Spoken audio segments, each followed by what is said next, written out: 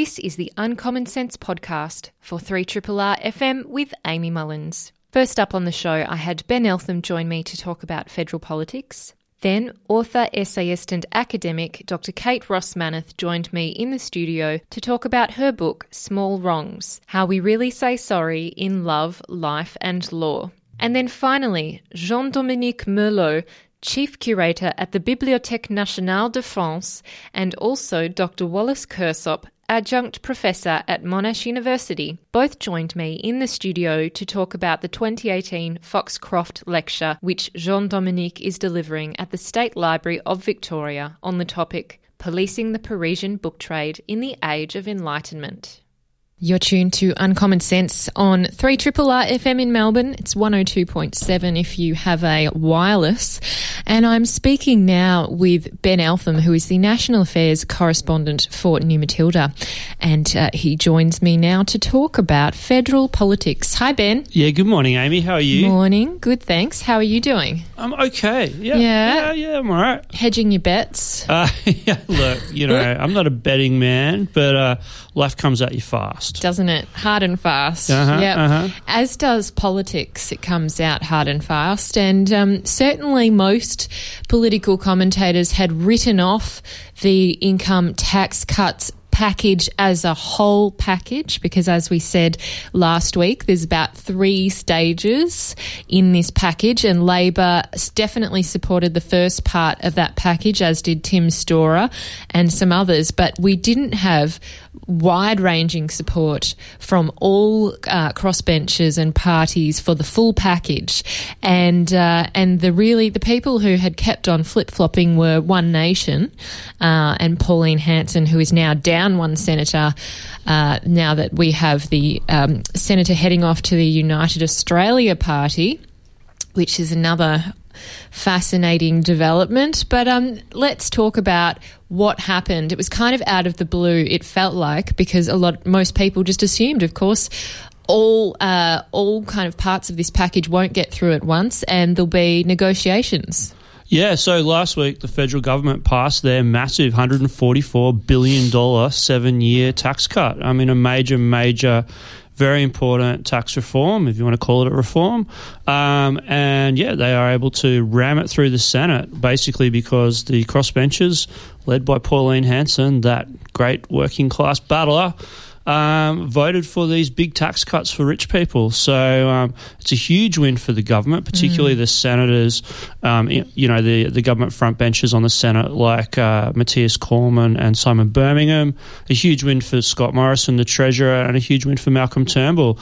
The government's achieved a historic flattening of the income tax scale. It's going to make Australia radically more unequal, and it's going to put thousands and thousands of dollars of taxpayer dollars back into the pockets of wealthy Australians.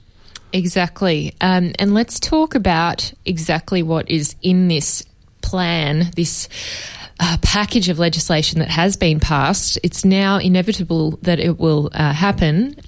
Certainly, if another government comes in, Labor has said that they will get rid of it. But that said, once these horses have bolted, it's really hard to get it back in. Yeah, it is hard, Amy, because now that it's passed the Senate, we'll assume that it will pass the House, of course, because the government holds the numbers in the House. It'll become law, and then for Labor to change it, they'll have to repeal that law, and that will be difficult. Labor will need, just as the government needs, the numbers in the Senate. So, it seems unlikely that an incoming Labor government would hold the Senate, I think. Possible that... Well, it's rare for any government to hold the Senate. Rare for any government to hold the Senate, exactly. So I think we can assume that these tax cuts are here to stay, and that's why they're so significant, because for a start, they're enormous, $144 billion. That's a very large amount of tax revenue that will not be collected now. That won't go to services that will now be unable to afford to pay for. Yeah, absolutely. So that's money that can no longer go to schools, roads, hospitals, defence, the NDIS, you name it. Secondly, it's going to have a big effect on inequality, a very big effect on inequality, because basically how it works is the richer you are, the more you'll benefit from this. So, one statistic that I think that's really borne out is that if you're on $200,000 a year, you'll now be paying the same rate of tax as someone on $41,000 a year. So that's what we call a flat tax system. The rate is flat across a very large spectrum of income earners. And now, people would argue that, isn't that fair? Everyone pays the same rate. But the problem is, of course, that if you're earning $200,000, you have a lot more disposable income than someone on $41,000. You can probably afford a fancy accountant to minimise your tax. You might well own a house that you negatively gear. There's all sorts of ways that you can work out, fairly loophole-ridden tax system to improve your tax position if you're wealthy. Yeah. Low-income earners on $41,000 a year don't have those opportunities. So it is very unequal. And, of course, the other problem is the rich are already getting richer in this country, and this will just see them shoot ahead even more. Exactly. And really, I mean, if you just said there, if you have a fancy accountant, you can reduce your taxable income. People could actually be earning more than $200,000 and reduce their taxable income down through deductions so that they fit in that lower bracket. Oh, my word. Yes, absolutely. I mean, that's very widespread even now. And let's also look at what the implications are in terms of services. I mean, you mentioned, that's money that's not going to be collected. We're still in a budget deficit, by the way. So do you remember the debt and deficit disaster, the budget emergency? For years while Labor was in government, all we heard out of the mouths of coalition politicians was how disastrous Labor were at managing the budget, what an absolute disaster it was for Australia to be in a budget deficit, all of the debt that was being racked up for future generations to pay. Well, I think we can now put to rest any inclination, any understanding of the coalition as being good at budget management, okay? Because while the budget's been in deficit, they've announced massive tax cuts. What will this do to the deficit? Will obviously make it worse. So now would be the time to be collecting tax revenue, to store it up for a rainy day, to pay back that debt, which, by the way, the coalition has racked up a lot more of than Labor ever did. I think it really highlights the hypocrisy of those kind of deficit hawks in the coalition. They seem to have gone very quiet now. They have. And in the budget that was delivered this year, we discussed post-budget that really what the forecasting says in terms of their view that they will return to surplus is that somehow Australia will experience unprecedented wages growth, which we have not done for many, many years now. It's going to jump up apparently to about 3.1%. It's about 2% now, roughly. I mean, what does this just kind of show how ridiculous the kind of rhetoric is around returning to surplus and, the coalition having these two highly conflicting policies, which is we will return to surplus very, very soon, and yet we're going to give away $144 billion in tax cuts. Yeah, I mean, I think what it shows, I think, is basically the shallowness of our economic debate as we pursue it in Australian politics. We're fixated around fairly meaningless numbers like the budget deficit or the surplus, which in the scheme of things actually don't matter that much in terms of the long-term economic prosperity of Australia. What matters much more is investment in infrastructure, investment in education. Making Australia a smarter and more productive nation is what ensures our long-term prosperity. Well, this government has been pretty bad at that kind of stuff, and it will only get worse because they're giving away more tax revenue that they could have used to invest in things like higher education, primary schools, kindergartens, the TAFE system, let alone some of the other things that governments are meant to do, like build roads, build infrastructure. I think there's a disconnect in our economic debate, and we've become fixated on fairly meaningless budget figures. In terms of the wages growth, you're absolutely right. Wages growth is bumping along at 2%, very low levels, historically low levels actually. And the reason for that, I think, is because the industrial relations system in our country has become radically imbalanced. in favour of bosses. So Totally. It's much easier for bosses to keep wages down than it used to be. It's almost impossible for workers to organise and to strike. And that's tipped the balance in favour of bosses. Even in industries where employment is approaching full employment, it's still apparently very difficult for workers to negotiate pay rises. It is really difficult, isn't it? And certainly you need that bargaining power, and also you need more jobs available than there is talent available to have some competition, and so that employers try to up the incentives for potential employees to join them. Yeah, I mean, we are obviously seeing employment growth, and that's good. Jobs are being added to the economy. Everyone's in favour of that. However, I don't think we're at full employment yet. I think that's pretty obvious. And the Reserve Bank will be raising interest rates if we were. Yeah, there's plenty of underemployment. There's plenty of precarious employment. There's the gig economy that people talk about all the time, or your Deliveroo drivers. They're obviously not being paid minimum wage. There's rampant wage theft across the economy, as we saw with 7-Eleven, as we saw with Caltex. Workers just literally not being paid what they're meant to be being paid. We've seen all sorts of revelations in the hospitality industry about widespread wage fraud, people, basically being paid cash off the books right through that industry. That's endemic.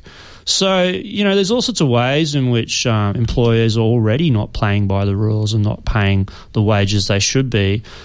Yes, if we had a tighter job market, if we really were close to full employment, if it was hard for employers to get people for the jobs, then we would expect wages to be increasing. But we're not there yet.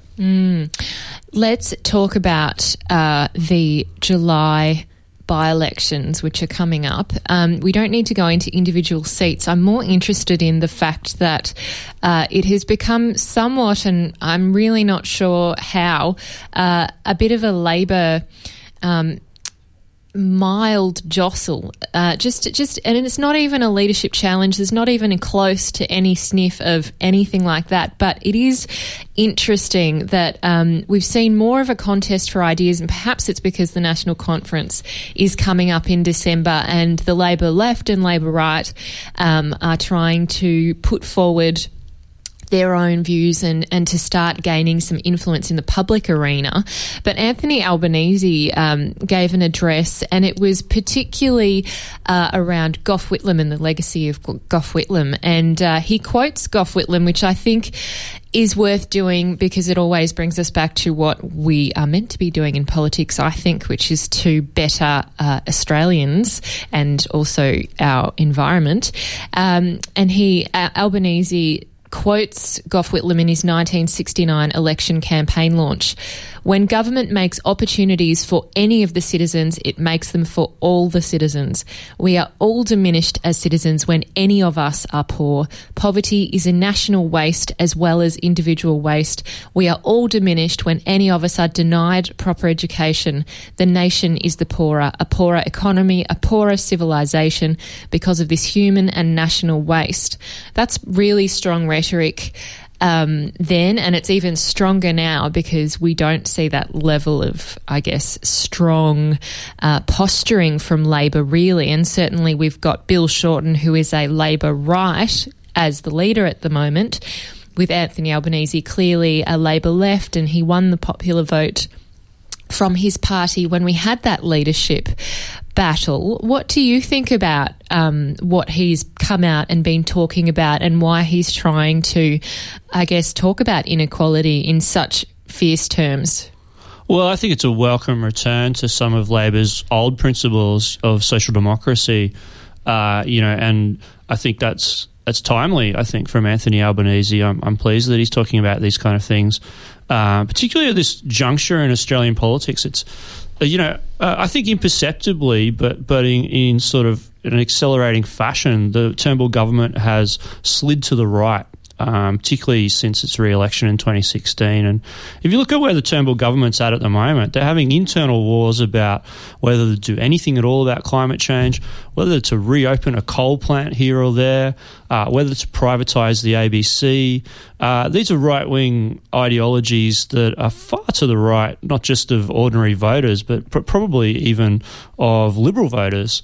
And yet that's where we're at in terms of the Turnbull government. So it's welcome to see Albanese pushing back on that and, recalling some of Labor's greatest moments in terms of implementing broad-based education for all. Building houses was another thing that Albanese talked about. The housing crisis in this country is endemic. And it's really biting for lower income earners, let alone for people who don't have an income. The media, as they want to do, have framed his speech as some kind of move in the leadership play. I just don't think that is. And even if it were, there's really no mechanism for Albanese to challenge. There's no way that he could do it with Labor's constitution. He can't really even call on a spill. So, I think that kind of leadership rhetoric that comes from the media is just lazy reporting, it's frankly. simplistic. Yeah. I mean, there is nuance in this situation that no one's really picked up on. No, and what's Albanese trying to do? He's trying to open up debate within the Labor Party for, a return to social democracy, to bring a future shortened government further to the left. Yep. I don't think that's necessarily about the leadership. I think that's about the battle of ideas. Well, exactly. What is decided at National Conference becomes their platform, and that's what they will be campaigning on in the next election. Yeah, but, look, while we're talking about that speech, I mean, one would point out that there are opportunities denied to many in our society, including under Labor policy. So let's talk about refugees and asylum seekers briefly. It's Labor policy, for example, to detain asylum seekers. Well, some would argue, indeed Jed Carney argued in her maiden speech, that is something that is a waste. That's something that detracts from everyone in Australian society. It's a stain on our national character. It is, and it has really far-reaching consequences that I don't even think many people realise will be happening for years to come. And Albanese did somewhat mention that issue, but it was a very fleeting reference. He said, you can protect our borders without losing our national soul, but it does hint at something a bit deeper, which is that it's not just a policy, it's something which is really a human rights issue that's just so fundamental to basic respect. Yeah, and if we're talking about poverty, as Albanese did, then Labor's still got a long way to go on poverty policy as well. In their last 6 years of government, they did some good things in terms of homelessness, and they did some reasonable things in terms of housing affordability, but they didn't really do a lot to address that really sustained endemic poverty at the bottom of the scale. They didn't raise the rate of New Start, for example. That's the first thing that needs to be done. The very first thing you should do if you're talking about poverty would be to raise the rate of the safety net. I mean, that's a no-brainer there. So there's a lot to be done if Labor's serious about talking about poverty and inequality. Well, it's good that they've started at least, and that there's some form of vision, because what we've seen recently with the coalition government is a lack of vision, an overarching vision, except for what we heard at the last election, which is jobs and growth, jobs and growth, jobs and growth. Well, I think there is a vision. There's a vision of upwards redistribution, and we're seeing that with these income. But is that a vision? Like, that's a singular focus, is that not? A vision is a little bit more horizontal and wide-reaching, I would have said. Yeah, no, I'm not seeing too much horizontal and wide-reaching vision from the Turnbull government. A pretty singular focus on rewarding their special interests. Yeah, it's a bit like a 1% vision. Pretty much, and they've been quite successful in implementing that vision. So, I mean, this is what I talk about where I say the Turnbull government's lurched to the right. I mean, if you think about what the implications of these income tax cuts are, they're very, very significant. The government's still trying to get the rest of its company tax cuts through. That's another $30 billion that will go straight into the pockets of big companies, basically shareholders of big companies, including many foreign shareholders. So these are huge redistributions of national wealth towards the 1%, absolutely. And do you think the company tax cuts have any likelihood of passing, given that we've seen this change in getting the income tax cuts through? I mean, does that indicate that the numbers might alter? Possibly, yes. I mean, we've seen that One Nation, and particularly Hanson herself, is incredibly, flexible. I mean, she's taken a huge different number of positions on this stuff. And when it comes to the crunch, the government's been able to cut deals with her. So Cormann and Birmingham seem to have her ear, and they seem to be able to get legislation past her. So, yeah, I do think the company tax cuts are a good chance of passing now. Yeah. Ben, it's been great to speak with you about this, and we'll speak again, I know, and it'll be very interesting to watch what happens this week with those company tax cuts. Yeah, thanks, Amy. Appreciate it. That was Ben Eltham, National Affairs Correspondent for New Matilda, and he joins me regularly to talk about federal politics.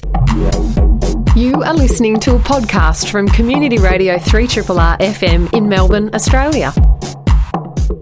And you are tuned to Uncommon Sense on 3RRR FM with Amy Mullins. I have the absolute pleasure of having Kate Rossmanith join me in the studio to talk about her book, Small Wrongs, How We Really Say Sorry in Love, Life and Law.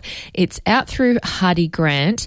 Kate is an author, essayist and academic, and she lectures and conducts research at Macquarie University in Sydney. So she's made the trip down to talk about this book, and I welcome her now. Hi there, Kate. Hi, Amy. Thank you so much for coming in. Yeah, it's such a pleasure to be here. It's great to have you and to be able to talk about a topic that I guess I hadn't really thought about in such great depth, but once I looked at this book, I thought, what a brilliant idea, and it certainly is something that needs further investigation, and that is the topic of remorse and how one can be remorseful, whether one can tell that someone is showing true remorse for an action that they may have committed, whether it's a crime or something less serious. So, Kate, first of all, let's talk about this book and what it is, because your background is as an academic, and you certainly have conducted research into a range of areas from the perspective of an anthropologist and also someone who studies performance. Could you talk a bit about that lens through which you're working with this book? Absolutely. So I have a background in a discipline called performance studies, which is a marriage between theatre and anthropology, and not only looks at the ways in which performance operates in our common understandings of performance, such as theatre, dance, opera, but also a sort of a smaller P performance. So looking at funerals, weddings, rituals, ceremonial displays of mourning, the ways in which we perform ourselves in everyday life. Of course, for about 500 years, the metaphor of theatre has been used to describe the trial courts. It's really common language that we associate with courtrooms. And if you go into a courtroom, a layperson just looks around and thinks, starts thinking in kind of really theatrical metaphors. And yet, of course, the participants caught up in the system are not thinking that way, or rarely thinking in those terms at all. What's also interesting, of course, is that, courtrooms we expect truth-telling. We expect, to get down to the bottom of what really happened, or who someone really is, or how people might tell the truth, and yet at the same time courtrooms demand enactments from people. So there's a sort of a nice, there's some kind of paradox there, I think. So I started turning up to courtrooms, and I started observing the ways in which remorse worked in these spaces. I've been long interested in the idea of emotion and the puzzle of bodies and emotion, like how we furnish ourselves with feeling and how others recognise it on us.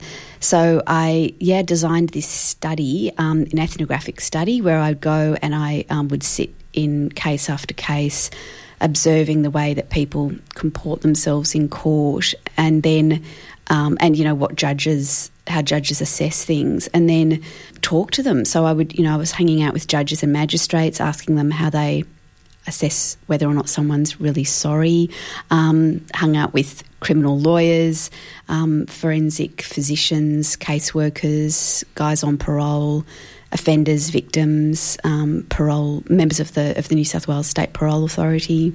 What a lot of people don't realise, I think, is that remorse is a mitigating factor in the justice system. So judges are legally obliged to take a person's remorse into account when formulating that person's sentence or parole date, and yet how judges assess remorse is unclear. So it's a really rich area of study. Yeah, it's groundbreaking, really. It's something that's quite early in its understanding, isn't it? That we are still trying to understand how a judge can assess something which is quite subjective, and it's partially based on judgment. That's a skill, really, isn't it, that a judge has developed over a number of years, is to be able to weigh up evidence, to judge someone's demeanour and character, and to look at the subtext and to see what's really going on underneath and not just take things at face value. I think that's what we hope. I mean, I think that's our great hope. That's our perception. Yeah. That's our great hope of what is happening, that judges have got to assess crimes in relation to the law. They've also got to sit opposite people and decide who they are and what to do with them. I think it's a hard job. The judges I spoke with were, they were in research terms what gets called self-selecting, which means that they were the sorts of judges who opted to talk to a researcher such as myself and were prepared to reflect on their own working practice and their own biases and the way they come to decisions and the way they assess remorse. And so I was just so grateful that those judges, did agree to speak with me, and it was a real honour to sort of have that access. Yeah, it's quite a rare opportunity, isn't it? Would you say that they had a greater level of self-awareness, or would they be looking in on themselves sometimes, thinking, how am I assessing this person? Do they have a certain level of personal removal from their own process or situation to the point where they think it's as objective as it could be? I think so. I mean, look, a number of them said that, in fact, just through the process of having the conversation with me and through our interviews, they came to new understandings of the ways they were even assessing remorse themselves. So, which is, I think, what we need to get to is a kind of this reflexivity of where one asks oneself, okay, well, how am I actually assessing this thing?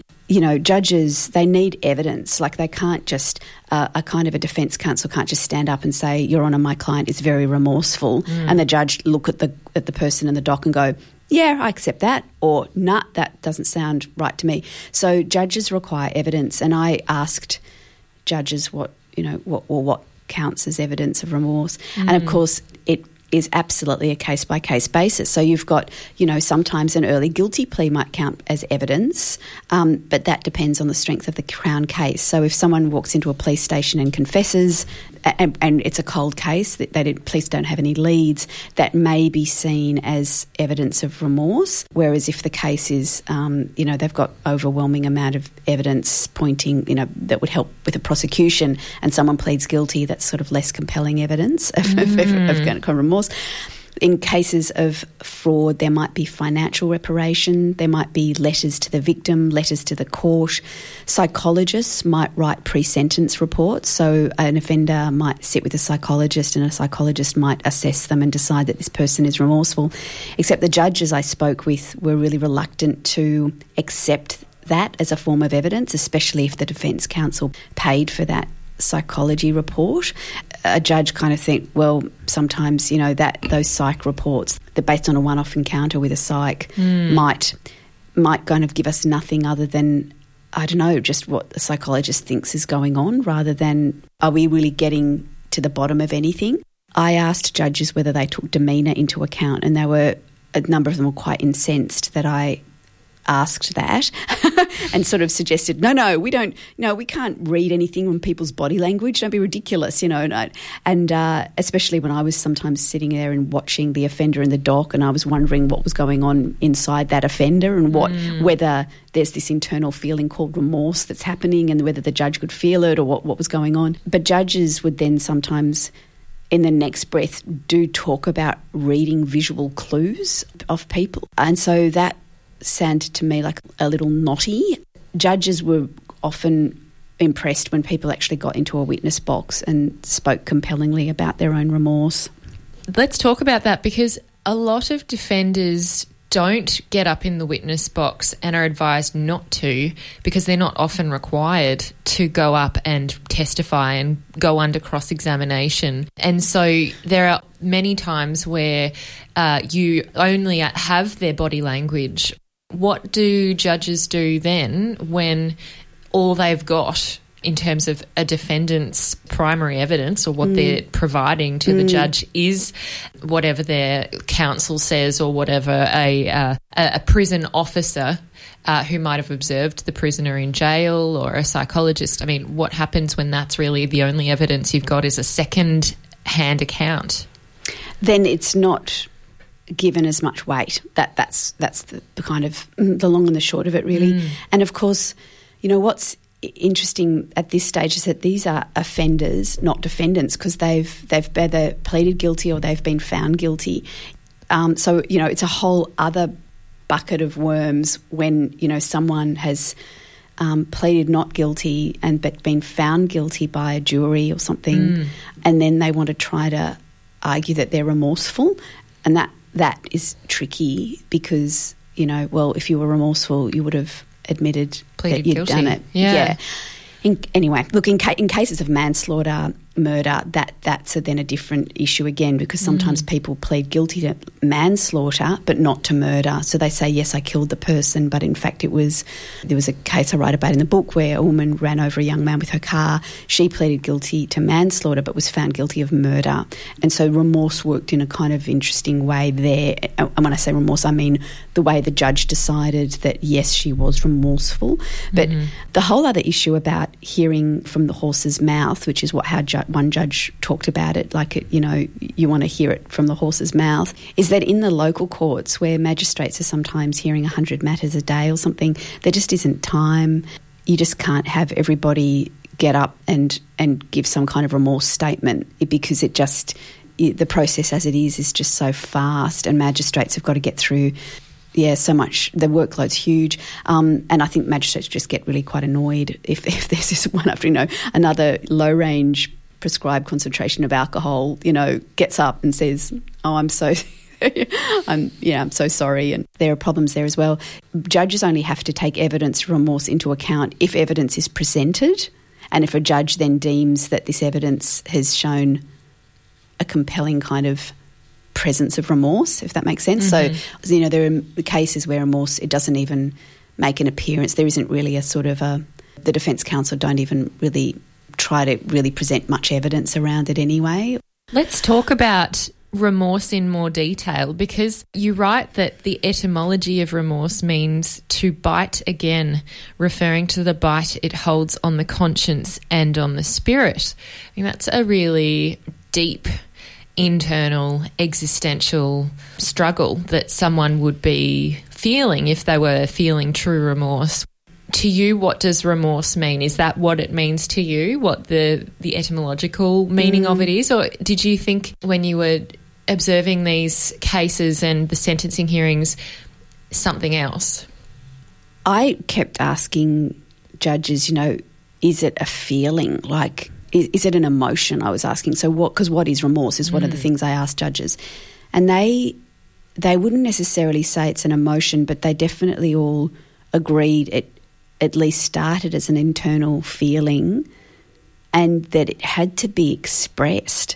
And, you know, there had to be some kind of outward expressing of it. So we were quickly in that land of interiority, exteriority. There's a fantastic law scholar in Canada who makes a distinction between apology and remorse, and says that while apology refers to the anguish that someone feels for having violated the norms of a moral community, a demonstration of remorse expresses that anguish. It's a kind of suffering made visible. It's an outward yearning for atonement. And so I thought that was an interesting distinction. It is, particularly given your lens, which is performance, seems like that would lend itself better to someone who has a more exterior world or can express themselves more visibly than someone who may be feeling remorse and not be able to express it in a way that is socially identifiable. How many ways are there to express remorse? One of the things that some of the judges talk to me, first of all, sometimes they would talk about spontaneous displays of emotion in the witness box or something. And, you know, we can kind of feel cynical about that, but like when you're in the courtroom as an observer and you're observing that, gosh, it's compelling. Like, it's so overwhelming. And, you know, like I watched a young man who I thought was this kind of petulant, slightly brattish kind of person, and he'd spent 7 years in prison for killing 3 friends and seriously injuring a 4th in a car accident. So he was on drugs and he was living in this country town, and on the night of his 21st birthday, he crashed his car into a pole, speeding. It was an accident, obviously, and 3 friends in the car were killed, and he seriously injured a 4th person. So he spent 7 years in jail for manslaughter, and then he was on parole, but he was mucking up on his parole, and the parole authority brought him back into the courtroom to basically trying to, you know, have a chat to him to go, wait, mate, you know, do we need to put you back in prison or what's going on here? And this guy turns up, he's 27, and he just looks really petulant and stroppy. And then he gets into the witness box and starts talking about the event, and you realise he's totally grief-stricken. Like, this guy is weeping. He's just saying, I've killed 3 friends, I've killed 3 mates, you know, I've got to live with this for the rest of my life. I was just like, oh, my God. So, you know, that was a moment where I went, okay, so when judges had been talking to me about encountering a spontaneous display of emotion, that I'm seeing it, and that's what that looks like, and gosh, it's compelling.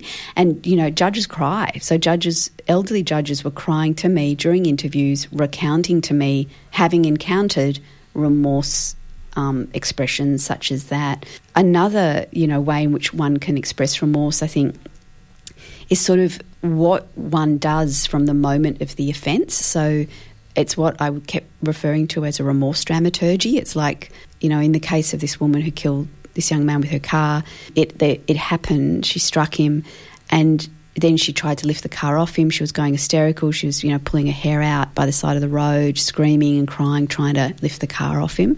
And then subsequently, a series of events after that as well. And the judge I spoke with in that case really found that quite compelling, that the remorse was immediate, he said, and he could see it from the moment after the offence. You've then got these other instances where, like, I talked to this guy who'd been convicted of heroin possession and supply, but that was 30 years ago, that case, but I was interviewing him now when he's in his 60s, and he talked about how it took a long time for him to really feel remorse for selling heroin. He said one of the most profound things, which was that, you know, remorse is an old person's game, and he just said the time it takes to really align your individual behaviour and individual acts with a larger consciousness or a larger, you know, societal consciousness is really slow. I don't know, I thought that was really interesting. The philosopher Raymond Gaita says that remorse is a disciplined remembrance of the moral significance of what we did. And I think it really takes discipline to, you know, to reconcile who you think you are with what you've done.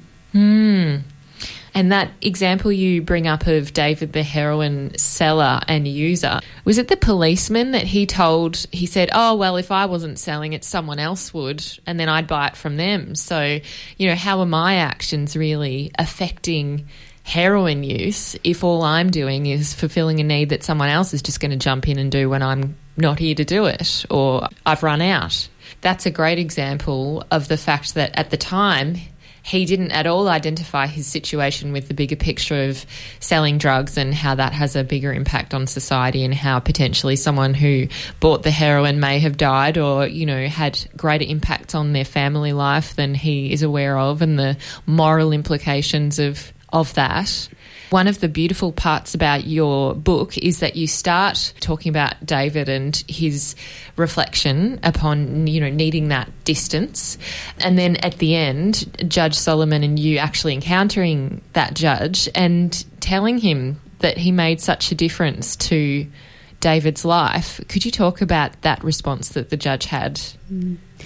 Gosh, that felt like a great moment. Yeah. Because I'd done that interview with that guy, David, and then David had said, it was this guy was called Judge Solomon, and I was like, okay. And then, down the track, I found myself interviewing Judge Solomon, and who was just such a lovely judge, and I just thought, oh, bugger it, I'm going to say something. And I said, actually 30 years ago this guy came before you. And I told the judge the story of David and how Judge Solomon had kind of changed David's life, really, because David had said to me, listen, if you see him, send him my regards, tell him it turned out okay, tell him I stayed off the heroin, which he did. And David, went on to lead he went on to live. I mean, he really was not going to live, I think, if he'd continued in the life he was living. And he had his family back as well. Yeah, he had reconciled with his wife, he had his daughter. I mean, it was quite a very moving and heartening story. Yeah, so I told Judge all of that. He was so happy. He just was like, he said it's great to get one right. And I think I didn't put it in the book because it sounded great in person, but it just on the page it would have looked a bit naff, but he said it's good to save a soul.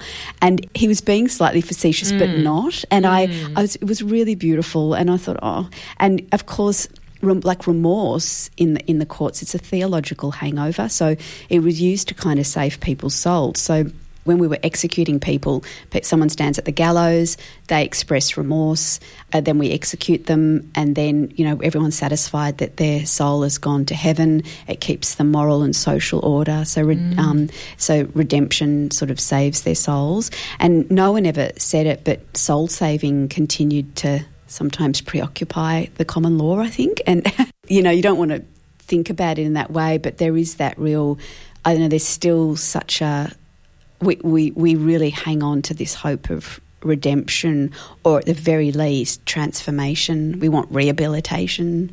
Change is the crux of the matter, Yeah. Well, we're looking at the moment, particularly in Victoria, our prison populations are growing, and we need to build more prisons to actually fit the population that is being sentenced. And part of that is retribution, part of that is deterrence, but you in the book talk about a range of training courses and programs that prisoners or people who are detained undertake in order to understand their actions. And a part of that is to think about the victim and what they've done to the victim, and to express empathy or have an understanding of what empathy might mean if they weren't feeling empathy for the victim. Yeah, so there's a kind of what I was referring to as a kind of a remorse-producing ingredient or something in some of these therapeutic programs. I mean, I spoke to a guy who'd spent 15 months in Long Bay Jail, and he said that when this guy was quite educated and, a middle-aged guy, and he said that he ended up writing this pamphlet in prison called How to Feel Genuine Remorse, that he circulated to his fellow inmates, giving them a kind of a list of how to be truly remorseful. And it's the kind of thing you would tell a child, think about what you've done, think about your actions, think about how, even though you're feeling angry and that you might have also been, a victim in some way, think about, though, how your actions have impacted, So there was this kind of little list thing that he'd circulated to his fellow inmates. As we know, the prison population, it's just, full of just profound social disadvantage, cultural disadvantage. I don't know, like a judge said to me, it was a retired judge, I should say, he said to me, we could release 90% of the people in prisons and society wouldn't look any different. So he felt there was only about 10% of the prison population that were a serious danger to society. I'm not an expert in questions around justice reinvestment programs, but you really want to get behind that kind of thing, I think. Yeah. And it does bring up issues that we've seen, like I think in that chapter when you're sitting with the parole board, you're quite struck by how fast it moves, how little kind of debate there is, and also how little remorse is playing in that particular situation. Yes. So I sat in on private meetings of the New South Wales State Parole Authority, and this would have been through 2012, I think, 2011, 2012, 2013. So I can't comment on the way the practices are working now, but at that time, so the Parole Board was making 10,000 decisions a year. In a 3-hour meeting, they would make decisions on 70 matters, the parole of or not parole of 70 people, and each matter was given about 3 minutes of discussion, and it was made possible because of all the paperwork they'd been given beforehand, and then they'd sort of made decisions that they came together and then compared each other's decisions and made an ultimate decision about each person. Yeah, remorse didn't play much of a role at all, and a parole board member said to me, look, we're just an administrative body. It's quite bureaucratic. It's a different sort of thing to a judge's sentencing. So, I was aware of that, and yet remorse, like in our minds, in the community's mind, we would think remorse would be really important. Like we'd go, come on, where's your remorse? We need the moment. A law scholar has pointed out that, it's that moment with remorse where someone, the offender, separates herself from the act and joins the moral community in condemning the act.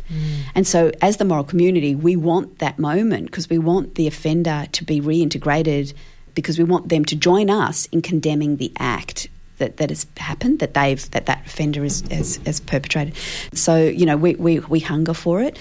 There's a really uncomfortable relationship between remorse and rehabilitation. So, I can rehabilitate myself and not feel remorse, and I can be remorseful and not rehabilitate myself. And, and that is just very possible. So I, punch someone in the head, I break my wrist, that I won't do that again because I broke my wrist, but I'm not remorseful.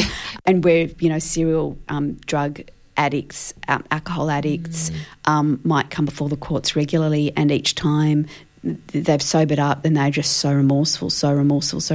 And I did speak to a judge who said they really did in those moments feel this person is so sorry, like they're so remorseful, and yet they're going to come back and do it again. Because they're presumably in a different state of mind once they aren't engaging in the substance or the activity that is part of the addiction at that point. Exactly. Yeah.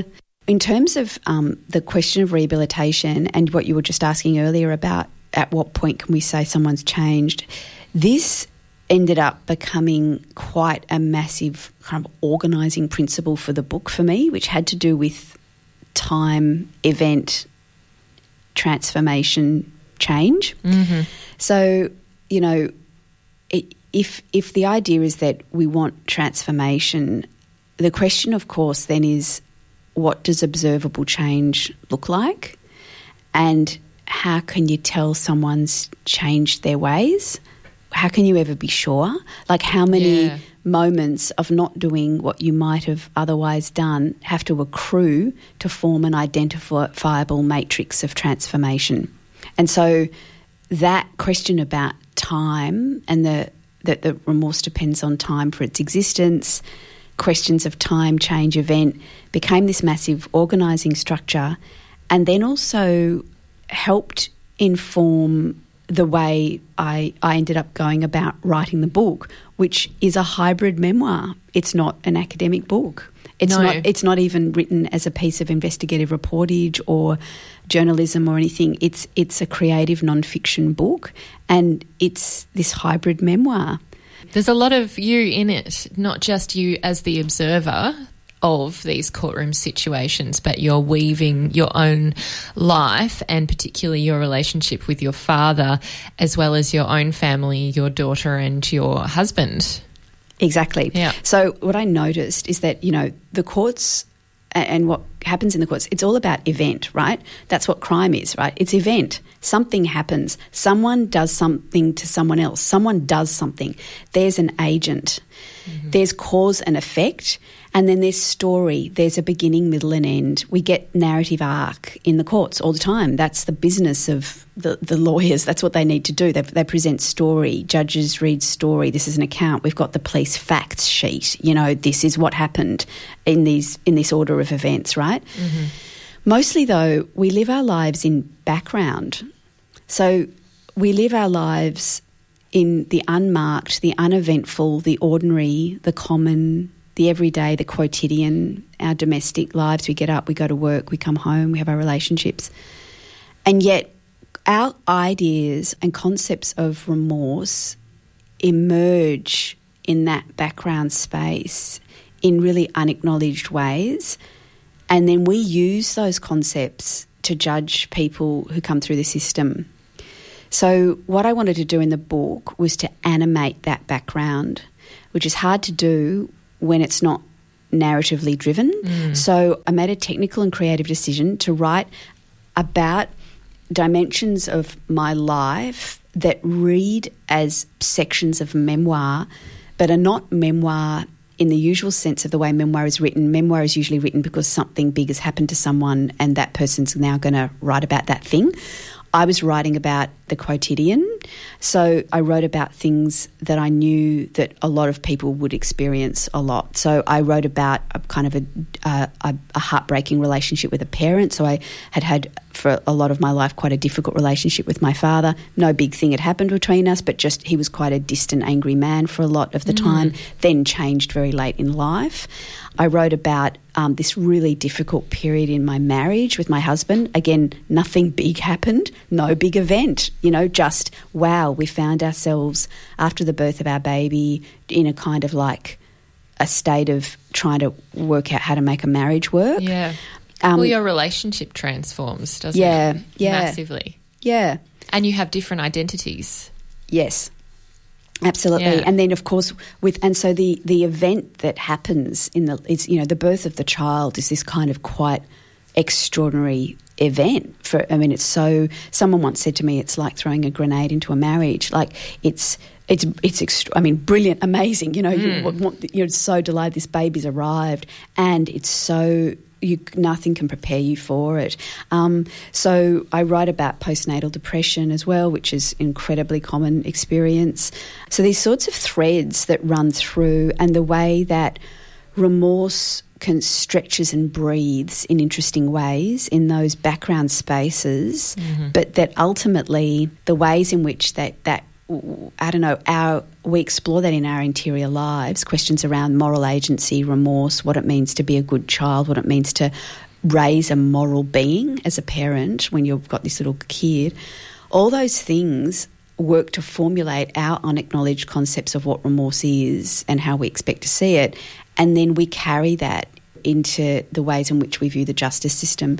And judges do it too. Like, I had an interview with a judge and I was talking to him, and at one point he just sort of looked quite, he looked away and just said, I hurt someone very badly once.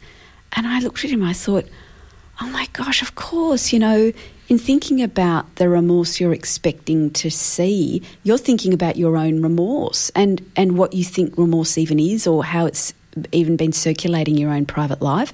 So that was one of the big reasons why I wanted to structure the book in that way, and made that decision to have the event and background working, interweaving throughout the book. We see throughout the book that there is something unspoken going on between you, and you're trying to bring it out and to have, a really open, direct conversation and just deal with it now. Let's be pragmatic. Like, let's just fix this because I'm feeling tortured by the fact that we're not the way we were, and you want it to be back that way. You still love each other.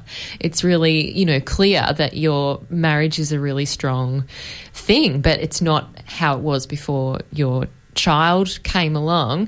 And you just have that moment, which was really poignant for me, of, okay, we need to draw a line under this and just forgive each other, accept what's happened and move on. And to me, then I thought about victims' families and why remorse is so important for them, because it presumably would make forgiveness easier, or acceptance at least of what's happened easier, if you know that the person who did it realises that what they did was wrong, and then feels some kind of deep regret and torture, I guess, for having done it in the first place. Yeah, look, spending time with a homicide victim support group was like, it was so profound. Oh my gosh, yeah. So I went to Wagga Wagga, which is sort of 5 hours west the coast in New South Wales, so 5 hours inland, and hung out there with the homicide victim support group meeting that was happening there. And I asked them about remorse, and I was really, because I was so nervous to even say perpetrator's remorse, because it's like I didn't even want to use the word perpetrator, because these people had lost siblings, parents, children to homicide. And I just wanted to go so delicately, so I sort of just said remorse, and I was just kind of hoping that, of course, or assuming they would just make the connection. Of course, we're talking about the perpetrator's remorse. And initially people were saying, a lot of them said, we've seen no remorse, and people were going. There was a woman whose 71-year-old mother had been tied up by 3 men because they wanted to rob the place, and the mother was just left tied up, and it took her 10 days to die. And this woman was telling me that none of those men have said sorry or shown any kind of remorse. So I've several of them there at the meeting were just kind of almost confused when I brought it up, because they just hadn't encountered. They haven't seen remorse. No, there has been no, maybe in the trials people were pleading not guilty, so there just was never this moment where there was the remorse moment, I guess. Yep. Then a couple of them suddenly said to me, Kate, wait a sec, whose remorse are you talking about? Do you mean my remorse? A father said to me. He said, my adult son, was stabbed to death one evening while walking home alone, just stabbed to death by a stranger. And he said, and I was like, I feel remorse. He's telling me, what if I'd done something differently? Maybe my son would still be alive. And I was like, it had nothing to do with the events of that death. And yet, so those people, they came away feeling remorse, even though they had nothing to do with the events of the death. And that was just totally profound. I did speak with one woman called Debbie. She was fantastic. She'd gone through a restorative justice program in the prison. She met with the man who'd murdered her brother. And when going into the meeting, the jail authorities said to her, what don't you want from this encounter? And she said, I do not want him to say sorry. So that was the thing she didn't want. And I said to her, why? Why wouldn't you want that? She said, because first of all, I wouldn't even believe it if he said it. Second of all, it minimises my brother's murder. Thirdly, if I do believe it, if I did think it was genuine, that would humanise this guy, and I do not want him to be a human. So that was extraordinary. So what was she going to get out of that? Out of curiosity, what was she looking for? She wanted to go and tell him what the impact that this entire thing had had on her life and on the life of her children. So she went and she met with the guy, and she sat opposite him in the prison, and the guy had a nun sitting next to him because the guy had found God in jail, and this infuriated Debbie because Debbie's Catholic, and she was like, no, you can't have found God in jail. There was. So she started just telling the guy, this is the effect it's had on my life, right? And she said she visibly saw the man's shoulders just collapse and him, I don't know, just shrink. And she sensed, she goes, I felt the remorse. It was like, and it made her feel good. So it was almost like on the face of it, she's saying, no, I don't want remorse from this guy. But when it came, and it came on her own terms, she found it very healing.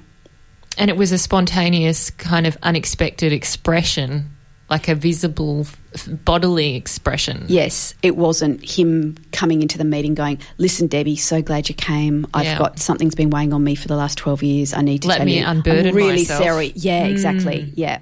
So I think that to me, like hanging out with those people was just a total honour, and I thought that's so complex and interesting. Like I think because a lot of us would think, oh, surely if the offender feels remorse and shows remorse, surely isn't that healing for everybody? And it just isn't quite as simple as that. Yeah, and it certainly would be contextual as well based on the crime that's being committed.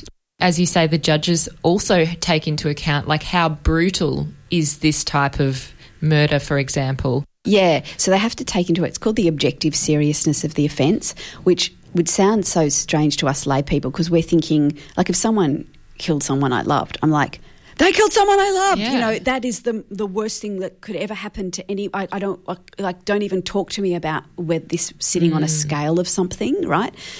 But what, of course, a judge has to do is go, okay, what kind of murder was it? And, was it a hitman who'd kidnapped someone and tortured them for 3 months before killing them? Was it was it a gunshot to the head from the... I can't, you just can't imagine that... Yeah, this is the work that they do. And it just sees for a layperson so cold, I think, and yet necessary. I suppose, they have to ask those questions. But for a lay person, it's who's been affected by the crime, it's sort of unbearable because you're just in agony. Exactly. And it's highlighting that there is a very extreme end. Yes, there's an extreme end, which of course is rare, and you wouldn't but is there. So trying to sort of appreciate that there's this scale. I want to finish this conversation talking a bit about some of the other research that has been part of this experience for you. You do academic research as well, and this book is not academic. You've got two expressions of the one project or body of work. How do you look at them, and how do you see their contribution and the way that it's engaging with society? I did the big body of research, and this is around 2010, 11, 12, 13. Yeah. So between 2010 and 2013, I did the fieldwork in the courts, and then I started really doing a lot of writing around it. I published a couple of long-form essays in the monthly, and that was great to get that work out there. So that then is a different form again, because that's, literary journalism or, long-form journalism, that's a different form again.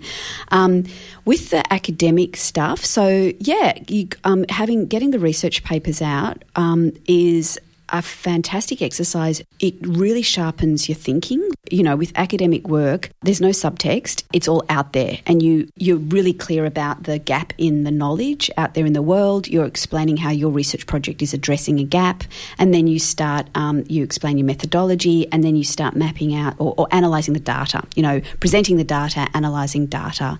And so you're really in that world. It's been important because there is an absence of empirical research around the ways that the courts assess remorse. So for about the last 20 years or so, law scholars have seen this anomaly, recognised this anomaly that, how do judges assess it? And there have been studies where they've assessed judges' judgments. There hasn't really been empirical research in the sense of ethnographic research, like where you go and you kind of ask a judge and go, okay, well, I know you wrote this in your judgment, but how are you feeling about, what is remorse and how do you assess, and doing a kind of a different form of study. So doing an interview-based participant observation-based study is going to yield kind of different sets of knowledges around this. So that's why I was doing those kinds of academic research papers. Obviously, the long-form journalism stuff is kind of it's more investigative journalism, I guess. And with the Work of Judges essay I wrote for the monthly, that got nominated for a Walkley Award, which I was delighted about because I was like, okay, great, yes, this was sort of seen as a piece of investigative journalism, which it was, and it really, in part, came about because during an interview with a judge, I said to him, it was a slightly cheeky question, but at the end of the interview, I said to him, what haven't I asked you that I should have asked you? What didn't I ask you during this interview? Which is also in this book. Yeah, and he said how we sentence people, and I was like, what do you mean? You use intuitive synthesis. And he goes, but what does that mean? I was like, what do you mean, what does it mean? You use it. What do you mean, doesn't it? And so then it sort of opened up this entire thing about the crazy sentencing legislation in New South Wales. Which is crazy. It's crazy. Mathematical. And kind of weirdly phony science, this weird thing. So that was what, the Work of Judges essay in the monthly was about that.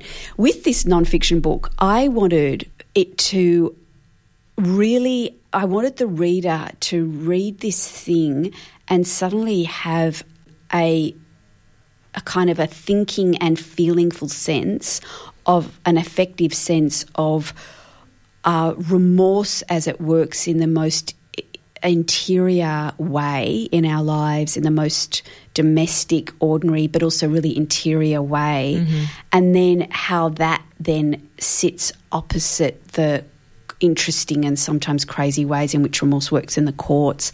And I wanted the reader to suddenly to have that feelingful sense of like, wow, this thing that's so soupy, we're now we're asking people to then perform this thing in these courts. Some people who come from profound disadvantage, people, wow, this is, how are we doing this? And, I don't know, the problems of this and what does it even mean to just be in a human relationship at all? If human relationships involve moral matters.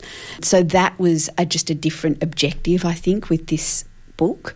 Was to make it really relatable in the sense of here's how it's applying throughout your life without you possibly even realising it. Yeah. And then here's the performative aspect and a way that it can or cannot be measured or judged. Exactly. Yeah. Kate, it's been amazing speaking with you, and I really appreciate the time you've taken to talk about this, and it's fascinating, Amy, the research you've done. Yeah, it's so lovely to come in today. Thanks so much. Oh, great. Thank you.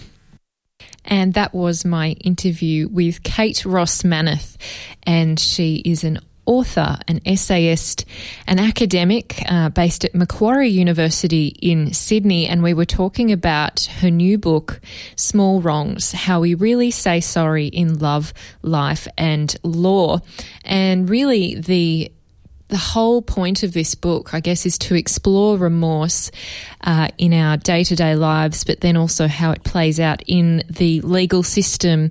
And certainly it's something which is only really recently being examined in an academic sense, and which, of course, Kate has made a major contribution through her ethnographic work of really observing up close judges and all the other people who take part in that legal process, and how we can really understand remorse. So if you wanted to listen back to any of that audio, you can listen back on SoundCloud later this afternoon.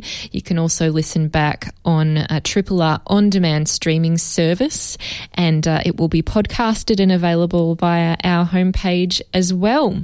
3 triple. And you are tuned to Uncommon Sense on 3RRR FM. This is 102.7 in Melbourne, and I have the pleasure of having two fantastic people in the studio with me to discuss a lecture that's happening at the State Library of Victoria. It's the Foxcroft Lecture for 2018, and the lecture is entitled Policing the Parisian Book Trade in the Age of the Enlightenment, and it will be delivered by Jean-Dominique Mellot, and also I have with me in the studio one of his colleagues, Adjunct Professor Wallace Kirsop, who is from Monash University and also is an expert in French language, literature and culture, and has a very strong interest in books himself. So I'm really excited to welcome Jean-Dominique Mellot, Chief Curator at the Bibliothque nationale de France in Paris, and Wallace Kirsop. Hi there, Jean-Dominique. Hi. Hi, it's great to have you. I'm very pleased and honoured to be there. Thank you, and thank you for coming in. For inviting me.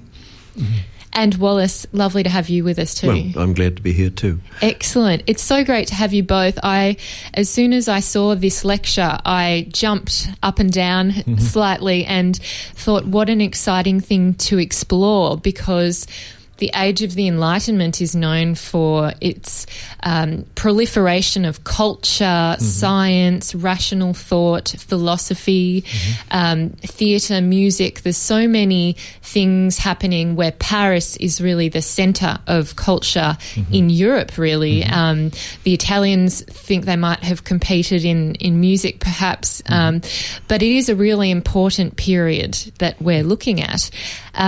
Before we jump into that and look at the Enlightenment and what was happening in Paris at the time, I wanted to first up talk about, Jean-Dominique, your work as the Chief Curator at the Bibliothque nationale de France. That sounds like a wonderful job that you have. What do you do in a normal day at your job? I'm a specialist of early printed books, especially 17th and 18th centuries.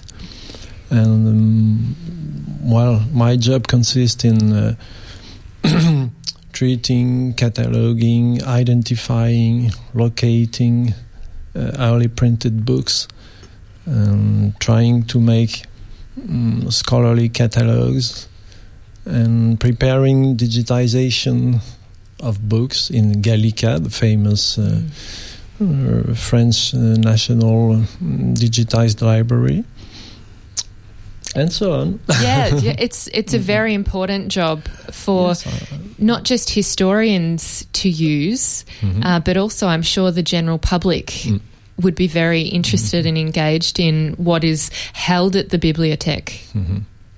We have readers from everywhere, internationally, and we also have many contacts with these people in the reading rooms, but also by correspondence, emails, and so on.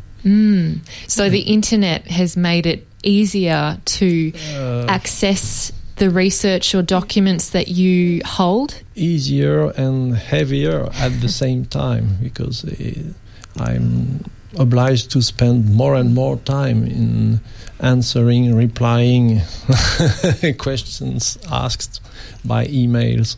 Yes. So it's a bit heavy now.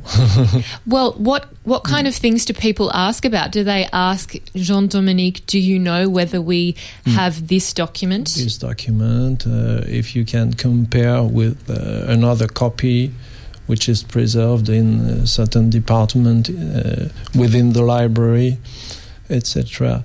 Or please help me to identify this author, or an anonymous work, for example, which is, the author is not revealed, so help me to find it, or help me to compare with another edition, for instance. Yes, exactly. Just one of the many things. Yeah. And there's a lot of engravings at this time as well. So not just printed word, but visual imagery. It takes it's more and more important during the age of Enlightenment in the 18th century. We have more and more illustrated books, and sometimes scientific books with many figures. Exactly.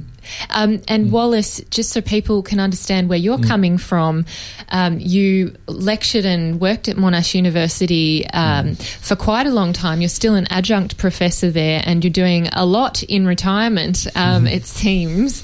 What was your, if you had to narrow it down, what were some of your passions in the study of French culture and language? Well, more and more I concentrated on book history, the study of books, especially in the 17th and 18th centuries, alongside an interest in 19th century Australian books, but that's another matter, not for today. Yes, very different. So let's talk about the Enlightenment, and we can look first of all at Louis XIV, the Sun King, who is very well known, I would say, in history, and certainly he was very influential in terms of the culture in France. And the music I just played there was something which King Louis XIV certainly supported that composer, and he supported a range of composers like Lully. He certainly did ordain or promote different artists and writers in the period in which he is reigning, and this is the early part of the Enlightenment. Could you talk, please, Jean-Dominique, about what was happening in Paris and the wider France at the time in terms of the culture that was beginning to flourish, the new things that were happening in books, in music, and what the political environment was for that? How regulated or controlled was the production of culture? Louis XIV played a great part in centralizing culture, centralizing within France, but also within Europe, trying to create a European Republic of Letters and Sciences too, because he created, thanks to Jean-Baptiste Colbert, his famous prime minister, he created academies, royal academies, which played a very important part in making authors, scientists converge to Paris and make Paris a capital for letters and sciences. Yes, so he played a key role as a patron. Exactly. Pensioning authors, pensioning scientists, creating Académie des Sciences, Royal Academy for Sciences. And many people would say he was a very visionary king. He had an idea of what he wanted France to be known for, and that he wanted France to be the cultural leader, the intellectual leader of Europe. What were some of the people that he supported, or the ideas that he was supporting at the time? He tried to pension foreign authors to foreign scientists in order to counterbalance other influences. Centralizing in Paris was a mean to avoid protests. Yes. And that's really interesting, that Paris was really the centre of this. He built Versailles. He obviously didn't build it himself, but he had the idea for Versailles, and certainly... But he had some distrust towards Paris. Yes, and although nowadays it's not very far on a train, it's very close, there is that mental distance between Versailles, which seems to be very enclosed, and a melting pot for high society, the aristocrats of the Ancien Regime, versus in Paris, presumably he at times had paranoia that things were happening in Paris that didn't suit or didn't fit with his vision or ideas. Did he have... He was obliged to accept the situation. Paris and Versailles were complementary, I think. He did accept that, but he also tried to focus on Versailles influence. Influencing Paris. Influencing Paris. Yes. And so in terms of his influence on Paris, what do you think were the most interesting influences? In literature or arts? Or? Yeah, in literature, perhaps, seeing as we were talking about books. Versailles was a place to promote new ideas and to submit them to the king. And then it was relayed by Paris, by capacity of production in Paris. Yes. That's what I can assume. Yes, well, some of it isn't documented. We're basing things on people who were at court with Louis XIV who observed what was happening and how he operated. Needed to be multiplied by Parisian influence and capacity of production. That's a great point, because all of the production was not at Versailles. No. It was really... It was only on the fringe. Yes, exactly, yes. It still is kind of on the fringe in a way. A beautiful fringe. So let's talk about also, before we go into the book trade, just a little bit about Louis XV, because he is also a key figure, a key person in this period. He reigned between 1715 and 1774, so most of the 18th century.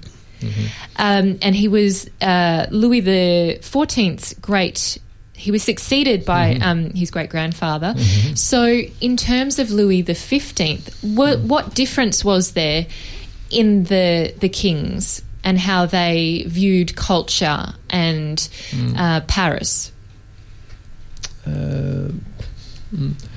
Louis XV had less influence on the cultural life.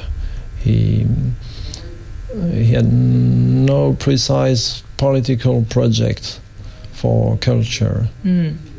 Things were already created by the predecessor. So he was a man of culture anyway. Yes. I know he appreciated porcelain a lot. Yes, for instance. Yeah. And theatre and music. So really there was a lot of continuity of vision, a lot of the same. Yes. Yeah. And Wallace, would you like to add anything in terms of the political context that we're operating in the Age of Enlightenment and the spread of ideas which happens through the book trade? Well, the whole period is marked by, contrast between authoritarian impulses, which come especially from Louis XIV, and less successfully from Louis XV, and then, of course, all the centrifugal forces of people wanting to do their own thing, bring in new ideas. So and in 18th century Europe especially, you have a number of centres outside Paris and outside the Kingdom of France producing books in French that the French authorities disapproved of. And so you have smugglers bringing books in across the borders. I mean, it's a very long and complex story, but it's a very interesting one. It is, and there are many key actors in the story, really, of the book trade. And the police, the book police, are just one key group of people who were operating in this environment. It's really funny to think that there was a police du livre, because it's why would you need to police books? But this is a very different time. So first of all, I'd really like to know, Jean-Dominique, in terms of where in your lecture you're going to be talking about Joseph Demery. He was a police inspector, but specialized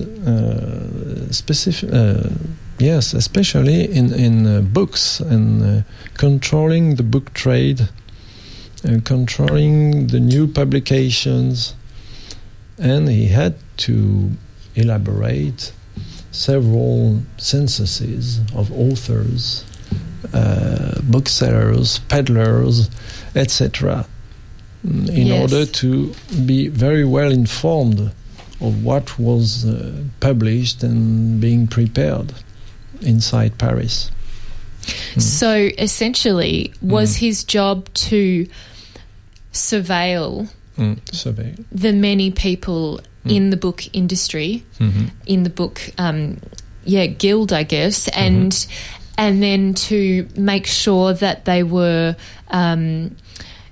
not publishing things that were dangerous to the state? Exactly. What would be classed or looked at as dangerous? What is dangerous at this time? Protests against royal monarchy, scandalous books in terms of morals, and also I would say books published by sects such as Jansenist sect, which played a great part during the 18th century. It was so Jensen, a place for protest too. It's a way to concern the public opinion in France and to protest and challenge the royal policy. Yes, it's really a very powerful way to get ideas out to a bigger audience, to many, many people outside of Paris as well, out to the people in the country areas of France, which was most people didn't live in Paris. It wasn't as densely populated. It was obviously much more spread out in terms of people living in France more broadly. You're right. There were, however, more than 600,000 people living in Paris, inhabitants in Paris, and more than 20 million people in the Kingdom of France at this time. It's quite amazing. Give an idea. Yeah. Yes. And so in terms of the people that were dangerous, who were putting forward ideas that might lead to protest, that might create unrest. One person that springs to mind would be Voltaire. And I know he was observed to some extent. He had political views that were very controversial at the time. What are some of the figures or people that we might know that this policeman, Joseph, was surveilling, or even people we don't know? Who were some of these people? As you've noticed, he made several records about very famous writers. For instance, Voltaire. He's a bit controversial figure. Yes. And because he's very well recognized by public opinion, but suspicious at the same time. And Diderot, too, was mentioned in his Historique des auteurs, this famous author's file. And he was also very suspicious in the police officers' eyes. Yes. Why do you think that was the case? Why was Diderot and Voltaire? Diderot, because of the Lettres sur les aveugles, for example, which is a very relativistic opinion about morals. And Wallace, perhaps you can add to that and talk a little bit about the significance of Voltaire and Diderot and why they were one of many hundreds of people who Joseph d'Emery was surveilling and taking very careful notes. Well, Voltaire was an international celebrity from quite early in the piece. Virtually from around about 1720, so that you have more than half a century of interest. And of course, he's not living in the Kingdom of France. He's at a distance, safe away. Diderot, on the other hand, was in France and, of course, had various difficulties as a result of that, and the career of Diderot is full of conflicts with the authorities, surveillance by the book police, and so on and so forth. The whole author file that you've been talking about is just one aspect of this, and the other side, the one that Jean-Dominique will be talking about in particular on Thursday, is the file relating to the booksellers and printers, who, of course, were the medium by which this material went out to the public. Key actors for public opinion. That's an excellent point. These are production houses that make all of this possible. And so in these printers and production houses, how many were there across this age of Enlightenment? Did they start out quite small and grow very quickly, or what was the number? No, not so much, because there was numerous clauses among the Parisian Guild and the other guilds in the provinces. So it was limited. But inside the community, inside the guild, there were more or less important people. who made good moves, as the policeman said. For example, the famous publishers of the Encyclopédie, Diderot's Encyclopédie. Yes. They became rich. Well, yes. Because it was a very popular book. Not only because of the Encyclopédie, but they made good moves too. And sometimes not so licit, not so legal. So our police inspector watches them very carefully. And so in terms of the consequences of doing something illegal or not quite above the law, what were some of the consequences? Because I know many people were imprisoned in the Bastille, and that was one of the consequences. It might be, yes. Yes. But one of the most important roles of the police at this time was to avoid judicial procedures, to gain autonomy towards the justice, the parliament in particular. And so the power of the police also consisted in anticipating and trying to stop misdeeds or delinquency before any trial. Yes. That's a key policy of the police. So it's about preventing. Preventing more than repressing. Right. And what are some of the key things that you can do to prevent these things from happening? To be informed, thanks to informers from different environments, but particularly from book professionals, bookbinders, peddlers, people, go-between people. Yes. Men or women. Women played also an important role. And so... as informers. As informers, as right. Mouche, as they said. And at this time. Was that dangerous for them to be informers? Yes, it might be, yes. Because they were boycotted by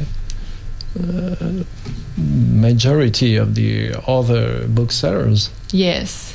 If known, of course. Exactly. Yeah. Yeah, so it's not popular to be on the side of the police. It had to remain secret. Yes. Well, France has a long history of not necessarily, being on the side of the police. And so, it's, protest is a very important part of French history. The Parisian police is considered as founder of the modern police because of its capability of anticipation and information.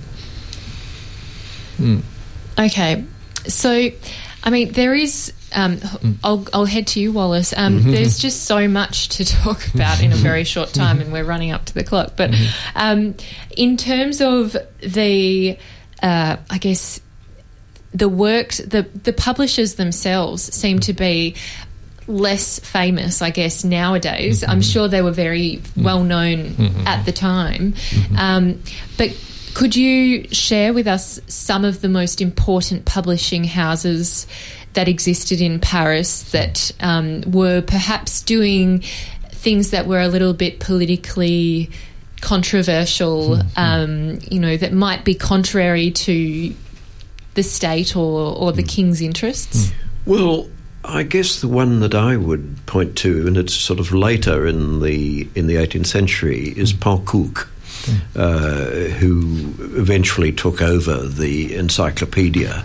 And Panckoucke came from the north of France, I mean, it's a Flemish-type name in any case. And he built up by far the biggest business in late 18th century France, an enormous business, in fact. I mean, people sometimes talk about France being, well, as President Bush once famously said, the French don't have a word for entrepreneur. But Paul Cook in the 18th century was probably the biggest book entrepreneur in the whole of Europe. And he was, as many of the booksellers were, playing with on both sides of the table. That's the sort of thing that happens. I mean, they're playing along with the authorities on the one hand, yes, and on the side, working with the others. And, so it makes a very fascinating story, and the role of the police is only one part of it. I personally, I've been interested in the role of censors, because there's some interesting documents, manuscript documents in the University of Melbourne Library, which illuminate aspects of this too. But yes, anyway, that's a long other story. Yes, exactly. It is. So there was a lot of subversive behaviour happening at this time, and the notes that Joseph Demery created were very careful, very well written. He had beautiful handwriting, and some of the things that I found very interesting and that you say is that that often people weren't given physical descriptions, but the really important people were described physically by Joseph Demery, and he described 67 of them in the particular document we're talking about. And some of them are about their height, like you say, for instance, Antoine Urbain Coustelier, printer and publisher, was said to be, quote, small and with a rather thin face. And then Charles de Poilly's face is said to be brown, and the same for his beard. I mean, they are very quirky, a bit funny. What was the purpose of giving a physical description? I think that the purpose was to inform informers, to give them instructions about recognizing such or such person.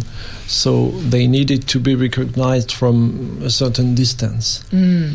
That is why you rarely find eye color, for example, because it's no use from a distance. Yes, exactly. And presumably something that is very distinct about them. Distinct about. Yes. Yeah. So not very flattering. Not always. No. But it is connected with the military experience of Joseph Demery, because first he was a military officer, a captain of dragoons, when he was recruited before being a police inspector. So and at a very young age. He brought this experience in his new job, describing people to avoid desertions, for example, in the military environment. Yes. And his career in the military started very early. Yes. He was very young. And I think you said he married a police inspector's daughter. Yes, so it's all in the family. It's almost a police dynasty. Exactly. Yes. And so in terms of some of the people that Joseph Demery is surveilling, not just the publishers and not just the authors. I mean, what are some of the other people, the key people in that industry? Peddlers. Peddlers inside Paris and also outside Paris, because he made many surveys about provincial libraires forains, that is provincial booksellers, but kind of big peddlers carrying hundreds and hundreds of books. And were they subversive? Were they doing things that were... Partly subversive. Yeah. That is what Wallace talked was about. Suggesting. Yes. What are some of those things? Well, what one needs to understand is that the trade is, on the one hand, very heavily in religious books and educational books and law books and so on and so forth, all perfectly respectable things. Yes. But on the other hand, there's money to be made by selling subversive books as well, or pornographic books, because there's a trade in those as well, so on and so forth. So it's and anybody selling books is, well, ipso facto suspect of doing both things, and that's partly why you have the surveillance to try to cut it off at the pass, as it were. Yes. So it was very comprehensive, these activities that the police were conducting. You talk about why, like the title that Joseph Demery has given this, which is, it has histoire, which is history. Why was that significant? Histoire is a way to encompass biography and career of each individual, and especially to mention judicial antecedents, for example, the judicial background of each person, because the police had very well classified archives. So it was used to write each record. And it's mentioned inside, for example, such person was arrested at such date, etc., for such or such reason. So it was traceable. Yes, a historical record. Historical records. Yes. It includes a judicial background of each. Yes. And it was funny that you said he didn't get their age right very often. He thought that they were older. Older, often. Yeah. He just wasn't a very good judge of age. Maybe. I don't know exactly. Yes. Maybe. No, I'm not sure. Yeah. But it's an example of how a historical record is still not always accurate. No, it's one person's... It is not so important for him. Yes. The important is to be able to recognize such or such person, and the age, mentioned age, is an age of appearance, not the exact